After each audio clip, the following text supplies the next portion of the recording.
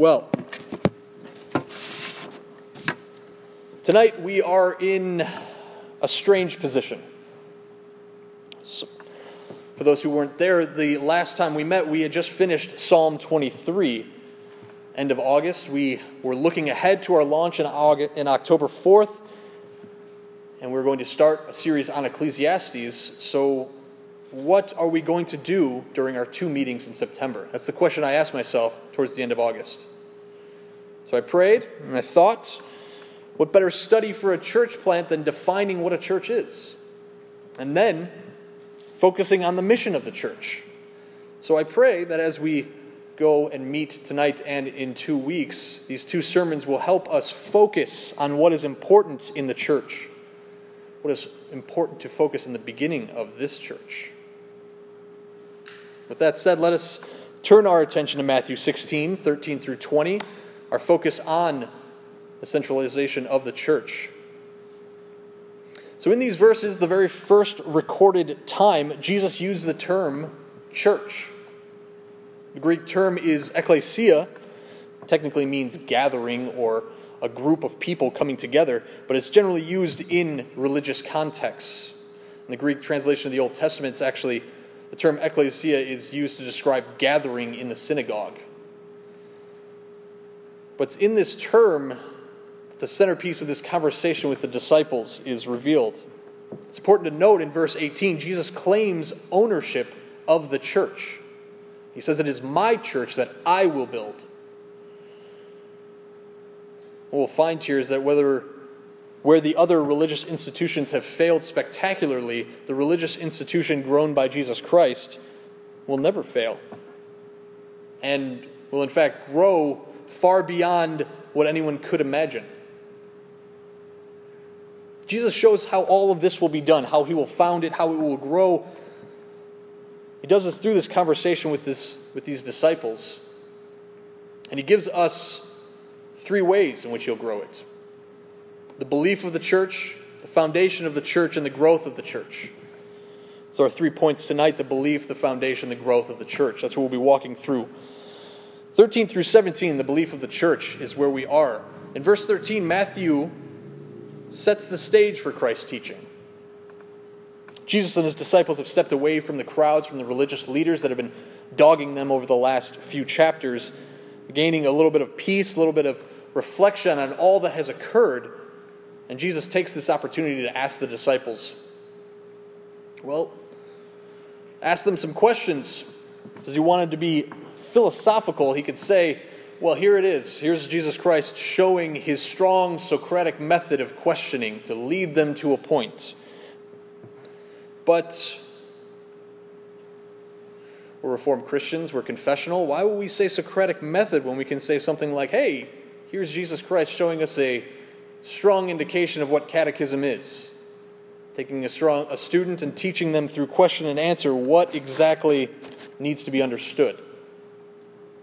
So during this question and answer time, during this catechesis with the disciples, Jesus teases out the belief of the church. In one claim by Peter, we see the very heart of the church of Jesus Christ. But it takes a little bit of work to get there. In the question and answer time, Jesus gives us the claims of the church, he gives us the claims of the disciples, he gives us the source of all truth. So, under belief, think of 3 subpoints. Claims of the world, claims of the disciples, source of all truth. That's what we see in these 2 questions asked by Jesus and exclamation by Jesus. So in order for us to understand this belief of the church, we've got to first understand these 3 subpoints. The first question Jesus asks is, who do people say the Son of Man is? It's immediately obvious the question isn't out of Jesus' lack of knowledge of who he is or what his reputation is. He has shown time and time again throughout his ministry, he knows what people think of him or even what they're thinking about right at that moment. You can even see it further when he uses the title Son of Man. He's emphasizing his earthly works. He's emphasizing the special character that's introduced in Daniel 7, this one Savior of Israel. Jesus knows what people are saying about him. So why ask the question? He wants to know if the disciples have been paying attention. He wants to know, do the disciples know what the world thinks Jesus is? Because without that knowledge of the world, how would they be able to define their own beliefs? How would they be able to answer the next question coming out? The world thinks Jesus is, as the disciples say, a resurrected John the Baptist. John was put to death just a short time ago. They think, well, maybe he's back. Well, maybe not that. They think he's Elijah, which is really just another way of saying he's John the Baptist, because the prophet Elijah was the voice in the wilderness leading to the Savior of all mankind. He was going to come back. John the Baptist became that voice in the wilderness leading to Jesus Christ. Then they said, well, maybe you're Jeremiah or some other prophet. Why Jeremiah? Well, Jeremiah was a prophet of judgment, and Jesus Christ didn't exactly bring the best news to the world. It's often something bad's about to happen. I'm about to tear down this temple. 3 days later, I'll build it up. There is coming judgment. But all in all, what it seems to say is the people thought Jesus was merely a prophet. He thought he was the voice of God. It's been 400 years since the last prophets. Finally, the prophets are returning to Israel. The voice of God has come back. Someone who is going to speak for God to tell us where everything is going wrong. And Jesus seems rather satisfied with the answer, jumps to his next question without really reacting to what they said. But before we go to see what the claims of the disciples are, we need to ask ourselves, what do we think the world says about Jesus? What does the world around us say Jesus is? Some make claims that the character of Jesus actually never existed at all. Either he was made up by religious leaders hundreds of years later, or he was kind of an amalgamation of different prophetical teachers during the first century collected together into one saying, and we put a character behind all of the teachings. Some say he's just a prophet of God, a good prophet, but a prophet nonetheless.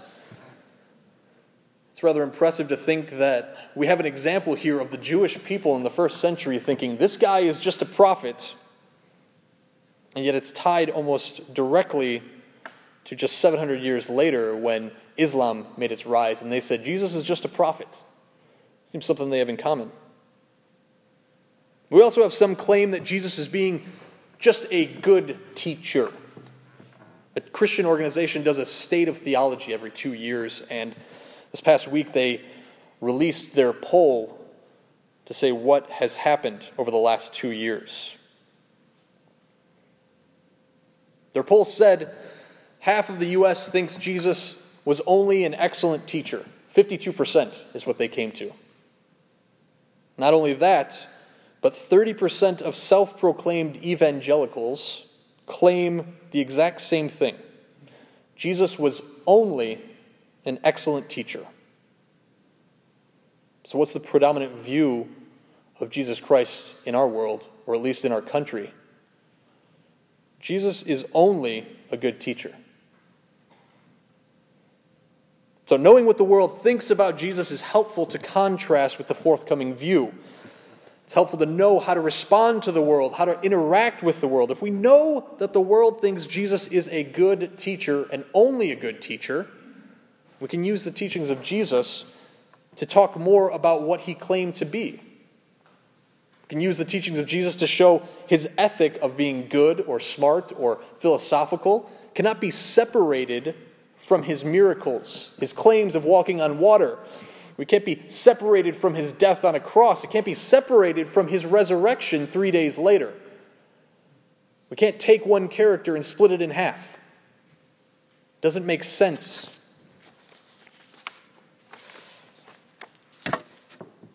So who do the disciples claim Jesus is? That's our next step. Jesus asked them a very personal question. Who do you believe that I am? Peter, being Peter, the strong-willed, often self-appointed leader of the group, steps forward to give his answer. It's important to know that often Peter, especially in the Gospel of Matthew, was the self-appointed leader and voice of the group. This is not just Peter making this statement. It's often a group of disciples who are confronted with a great teacher and they kind of gather together and they talk and they go, okay, Peter, you tell them what we think. He's their spokesman to state their beliefs. Peter says, "You are the Christ, the Son of the living God." What a statement. What a statement. Peter and his disciples go against the world. They go against the entire Jewish population around them. Just says this is what they are. This is what they think. And they go, no, they're wrong.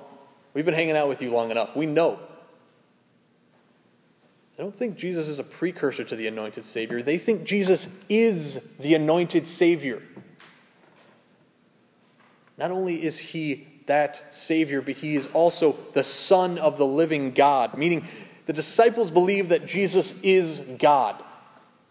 A direct heir is equal in power and relevance when speaking about rulers at that time. That's what the disciples are saying. Jesus Christ is God right in front of them. Maybe they don't fully realize it. Who knows? It's there. It's a bold claim by Peter and the disciples. Jesus' response is equally excellent. But before really jumping into what his response is, we have to again ask ourselves this question. Who do you think Jesus is? You've heard about the world, heard about what they view Jesus. Do you agree with them? Do you agree with the disciples? Do you think more needs to be said? Do you think there's some qualifications that should probably be added? Who do you think Jesus is? It's a big question. In fact, I would argue that it's probably the most important question of the last 2,000 years. Who do you think Jesus is? Even if you come to the conclusion that Jesus is not real, or that he wasn't an actual historical character, if you don't believe any of the miracles, all of that kind of stuff, you have to admit that this question has driven the world's culture for the last 2,000 years. And if you don't want to say world, we can say Western world's culture, the ethic, everything. You talk to philosophers in the 1800s, they were all sitting there pushing against the ethic that's founded on the Bible. It is a question we all need to answer at some point in our life. Even if you dismiss it quickly, you still have it pop up in your head. It's not something we can ignore. But moving forward, what is Jesus' response? Again, we're getting through these beliefs. Jesus' response to Peter and the disciples, he blesses Peter. He exclaims, "Blessed are you, Peter." Why? Because his claim of faith is founded on more than just opinion. It's more than on just the miracles he's seen in front of his eyes. It's founded on the source of all truth. That's how we get to the belief. Look at the second half of verse 17. After Jesus blesses Peter, he tells him, "This idea did not come from you because of flesh and blood." See, Jesus is contrasting Peter and the disciples' view with the view of the religious leaders from the beginning of this chapter. Verses 1 through 4 of 16 have the religious leaders stepping forward to talk to Jesus. And they say, "Give us some miracles. Show us some more signs. We need to find out who you are." Jesus dismisses them. Tells them, you don't even know. The only sign that's going to come upon you is the sign of Jonah. This is the world's view. They think, well, after feeding 5,000 people, that's great. I want to see more. Or you know what? I wasn't there. I don't really believe that actually happened. You say you walked on water? No, I don't buy it. I didn't see it with my eyes. I didn't feel it. I wasn't able to stick my hand in the side. I don't buy it. But Peter and the disciples are different in this claim. His claim was not dependent on seeing the miracles of Jesus. It was not dependent on some proper philosophical or theological argument. It wasn't even dependent on Peter himself. Jesus says the claim was dependent on God in heaven. It was God who revealed the truth to Peter. This is how we get to the beliefs of the church. It's not founded on some heavy expectation for theology. It's not founded on some expectation of the world to contrast. It's not asking for sign after sign. It's not founded on someone named Peter or any of the 12 disciples. Even if their claim is true, the church's beliefs are founded upon the source of all truth, God in heaven. That is where we find it. That's where it says right there. The true belief that came out of Peter's mouth was coming from God. So what does the church believe at its very core? It believes that Jesus is the Christ, the Savior of the world, the one promised to come and take away the sins of the world. It believes that Jesus is the Son of the living God. It believes it is only through Jesus that we can find forgiveness from our sins. That's what this church here believes. That's what we're starting with. It's what I believe. It's what we as a church have as our center. That Jesus is the Christ. Moving forward, because I'm taking way too long on these points. Second point, foundation of the church, verse 18. And after learning about what the Church of Jesus Christ believes, we move to the foundation of the church. And verse 18 of our text tonight is a doozy. For those of you who have had any history in the church, there is so much ink spilled over this verse, it's almost intimidating to approach. But I have to take courage because we just said our beliefs are founded on God in heaven, so we have nothing to fear, right? Take courage. Here we go. Verse 18. Jesus says, after blessing Peter and telling him that this belief comes from God alone, he says, "You are Peter, and on this rock I will build my church, and the gates of hell shall not prevail against it." Three aspects that define the foundation of the church, right here in this verse. Foundation of the church is personal, consists of people, and it's strong. Got it? Foundation of the church is personal, consists of people, and it's strong. Those are the three subpoints. This verse has a number of different interpretations throughout time. They all try and work their way around the text as best they could. It's notoriously difficult to approach because of the Greek and as well as the possible Aramaic that's going on here. As we go through this, I'll try and address a few of these different interpretations. Hopefully we'll come to a good conclusion at the foundation of the church. So first, Jesus addresses Peter in a very personal way. He names him. He calls him Peter. Now the Greek of Peter is Petros. And the Aramaic is Kephas or Cephas, depending on who you are and how well you are dealing with C's. Both of these names in those languages mean stone. They can mean small rock, they can mean rocky hill, they can mean lots of different things, but generally it's about a rock. On occasion, when Jesus goes from Petros to, or Cephas or Kephas, into on this rock, what the Greek translation of on this rock or rock in this point is using almost the exact same word. So Petros is masculine for Peter. Rock in Greek is Petros with an AS. It's feminine. You had to switch it because that's the word rock.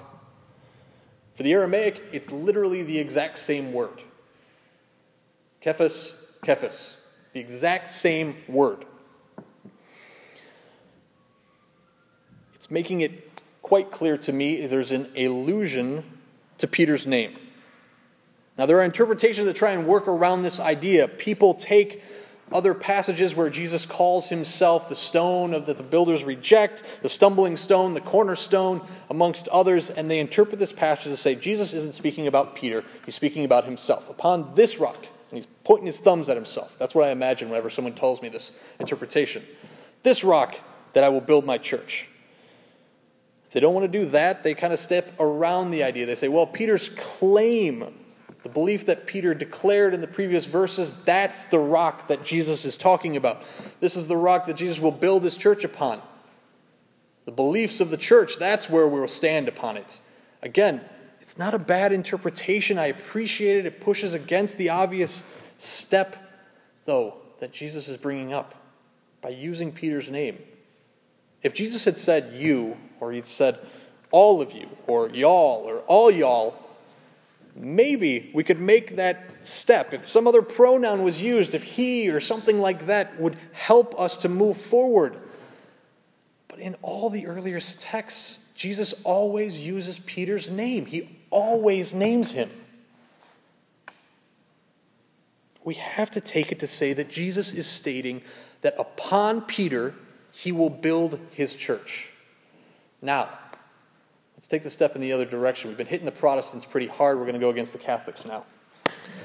We have to unpack that idea because so many Protestant churches will push against that idea of saying we can't use Peter because the Roman Catholic Church says Peter is named Pope right here and now. He becomes the Pope. He is imbued with some kind of great power through the Godhead into Peter to allow him to rule the church. That's what they take through this passage, amongst other ones. I do not see that here. I'm sorry to the Roman Catholic Church, I just don't see it. What I see is that 2 chapters later after this passage, the disciples come up to Jesus, at the beginning of chapter 18, and they say, "Who is the greatest among us?" If they thought Peter was the head of the church after just being imbued with power, why would they be arguing amongst themselves 2 chapters later saying, "Hey, who's the greatest among us?" Besides Peter, because Peter is the one who's got all the power. No. Something more is happening here. If Jesus gives this personal claim to the foundation of the church, what can we say? What I think is Peter is acting as a foil for the disciples. He's acting as a foil for the people of the church. He's acting as a foil for all those past, present, and future who will be part of the church. The foundation of the church is personal.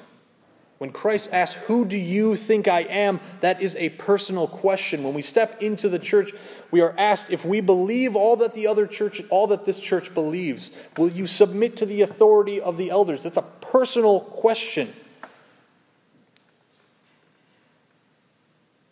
And so each of us are taking that. But the church is also more than one person.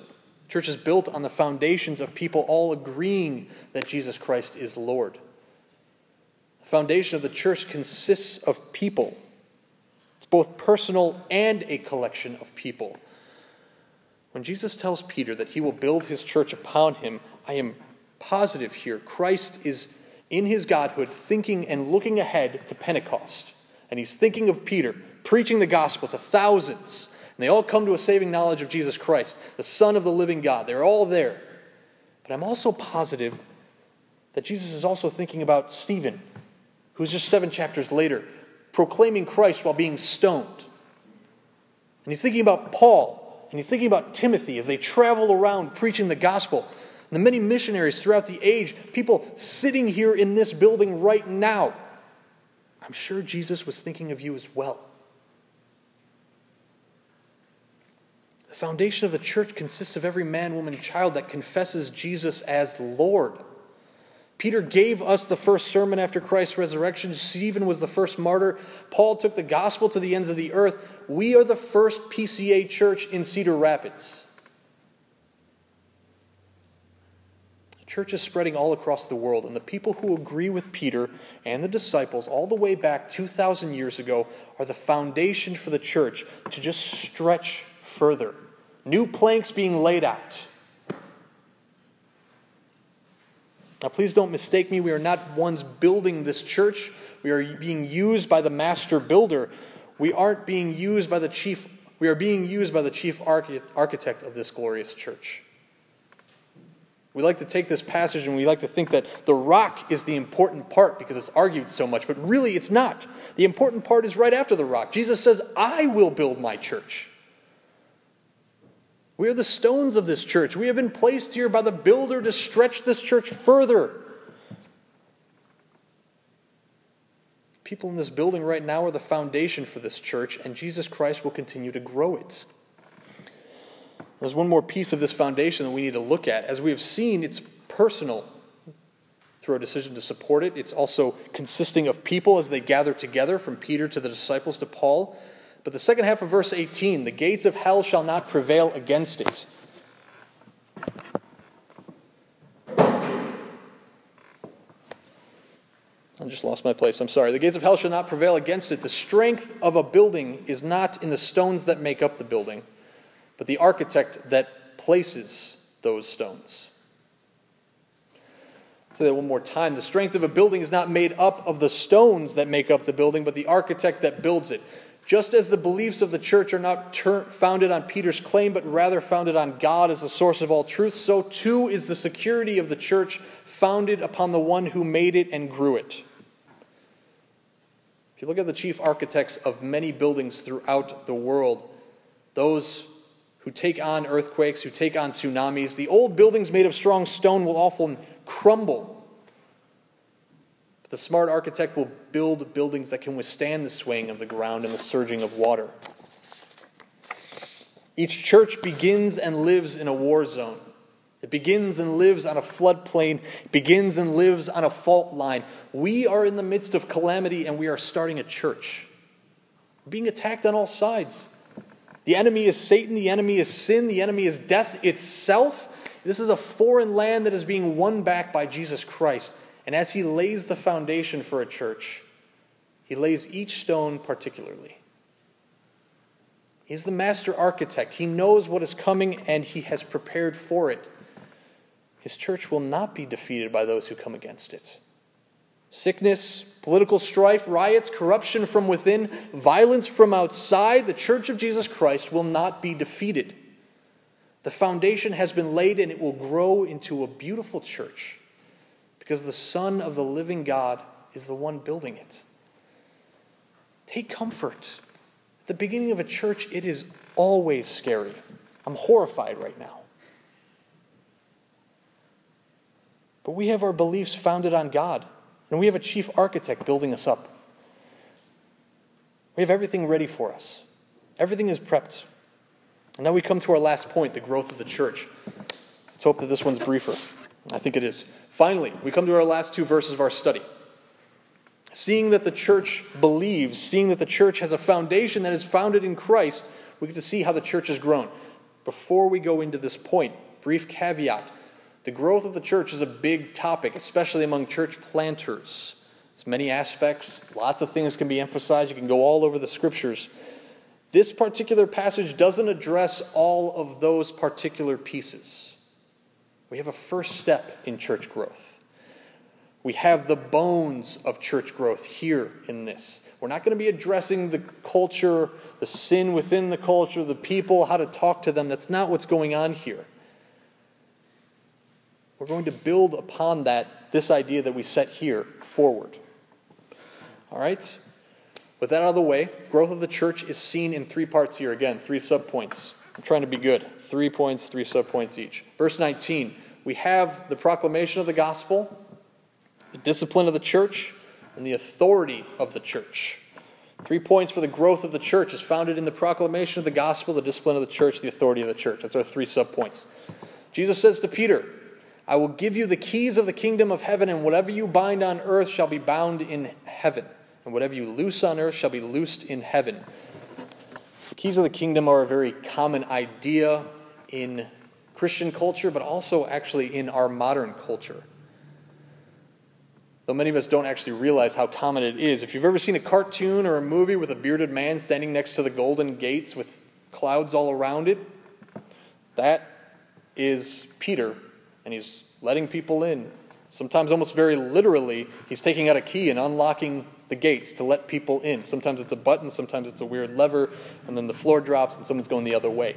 Either way, this is that common culture of the keys of the kingdom of heaven. Peter, if we take that view, Peter is the one who's deciding who goes in, who goes out. You know what, honestly, the wider idea here placed by our culture isn't that far off from what Jesus is describing here. The keys of the kingdom of heaven are the ability to discern who can or cannot enter that kingdom of heaven. Now, it's often placed solely upon Peter because of a misinterpretation from verse 18. We see that obviously the terminology that Jesus is using here is binding and loosing. Now, at the time, the idea of binding and loosing was known within the Jewish circles as a very high view of forbidding something or a very high view of permitting something, almost godly in its allowance. Binding is forbidding something, loosing is permitting something. So in this context, Jesus is telling Peter he will forbid those from going to heaven or permit those from going to heaven, as I've been saying. But how exactly is this done? That's the real question. Is Peter just kind of making a decision? Does he have a big book that he kind of checks off things? Does he have some kind of gut feeling that really pushes us forward? No, this ties us to the first and second markers, the first and second subpoints of the growth of the church. The proclamation of the gospel, that first subpoint, that's the first step in growth. In many ways, it's acting as both binding and loosing in the proclamation of the gospel. It's permitting and forbidding. How?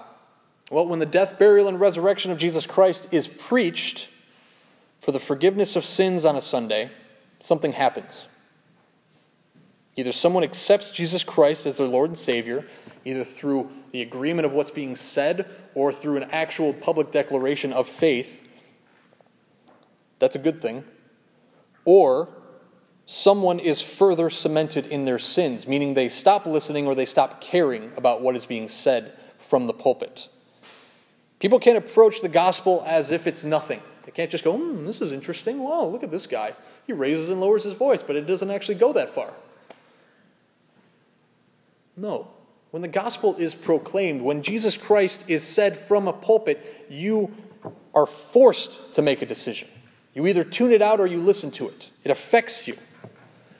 It's one or the other. Either you are enlivened by hearing the gospel or you are hardened in your sin. And that's the first key. First key of the kingdom. When he makes this statement to Peter, he says the proclamation of the gospel. It will either bring people in or it will send people out.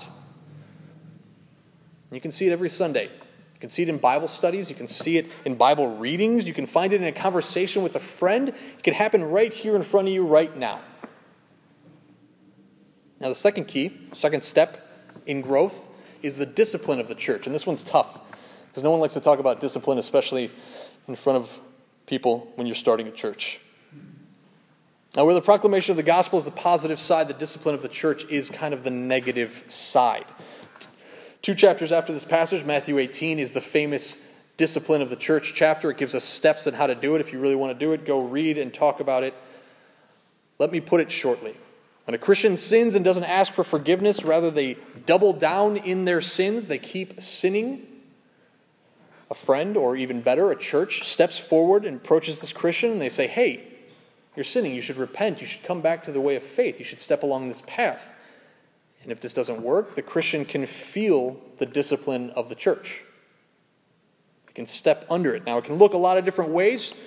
Maybe it's, you're not allowed to take the Lord's Supper this week, we're going to prevent you from doing it until you repent. Or maybe it's something as far as, say, you've claimed to be a Christian, but you're currently living in sin, and you won't repent. We're going to have to ask you to leave this church. You'll be excommunicated, is the proper terminology.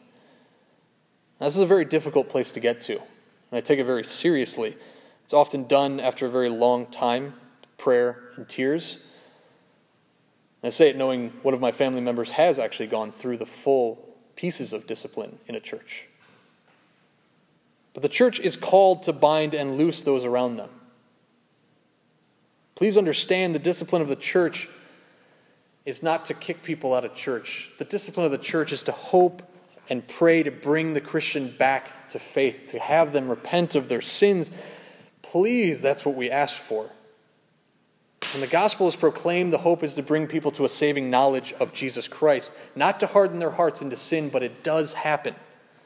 The same is true for discipline. The hope is to bring the people back to faith, not to kick them out of the church, but it does happen.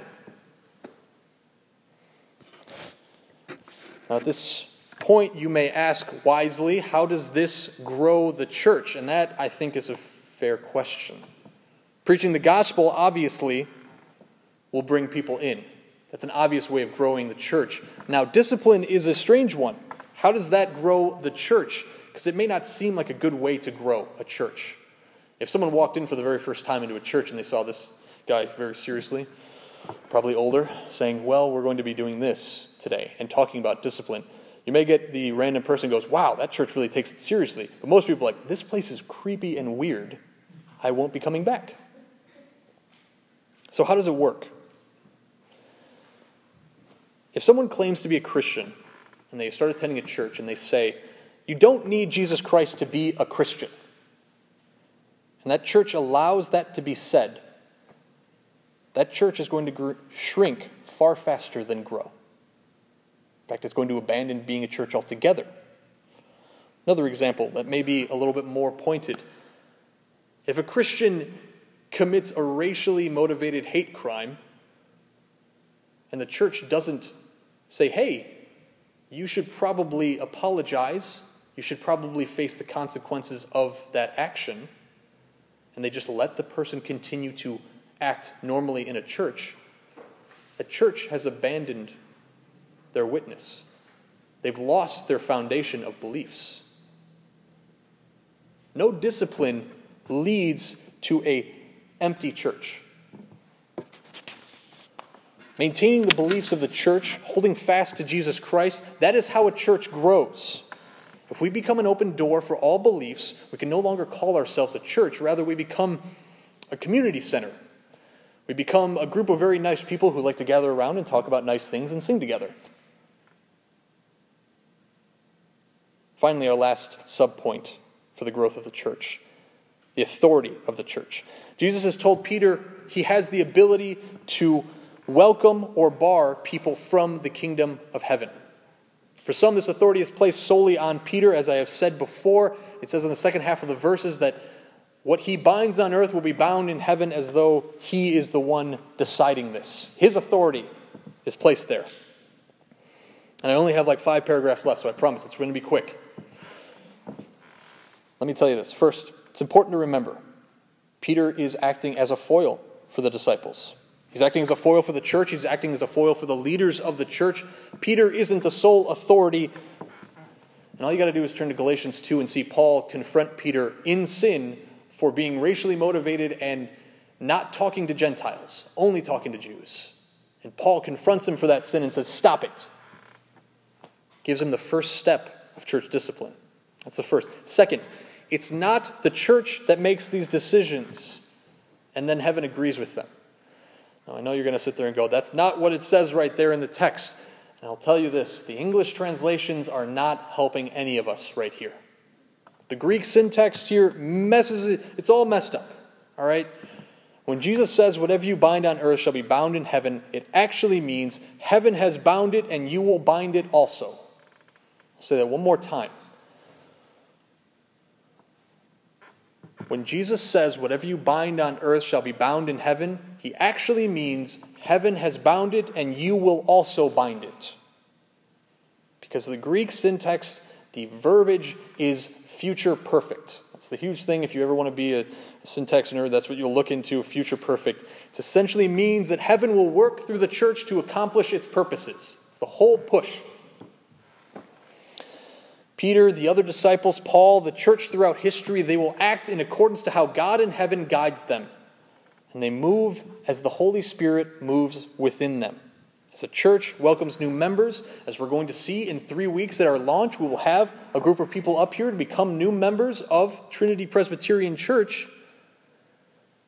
The church is responding to the work of the Holy Spirit. They aren't making decisions and declaring themselves correct. See, the authority of the church is found in God, not in man. And as we have seen throughout this whole passage, it always begins and ends with God. And here's where it will amaze you, because it occurred to me only until I was writing the third point. Look again at our three points. I'll say it again.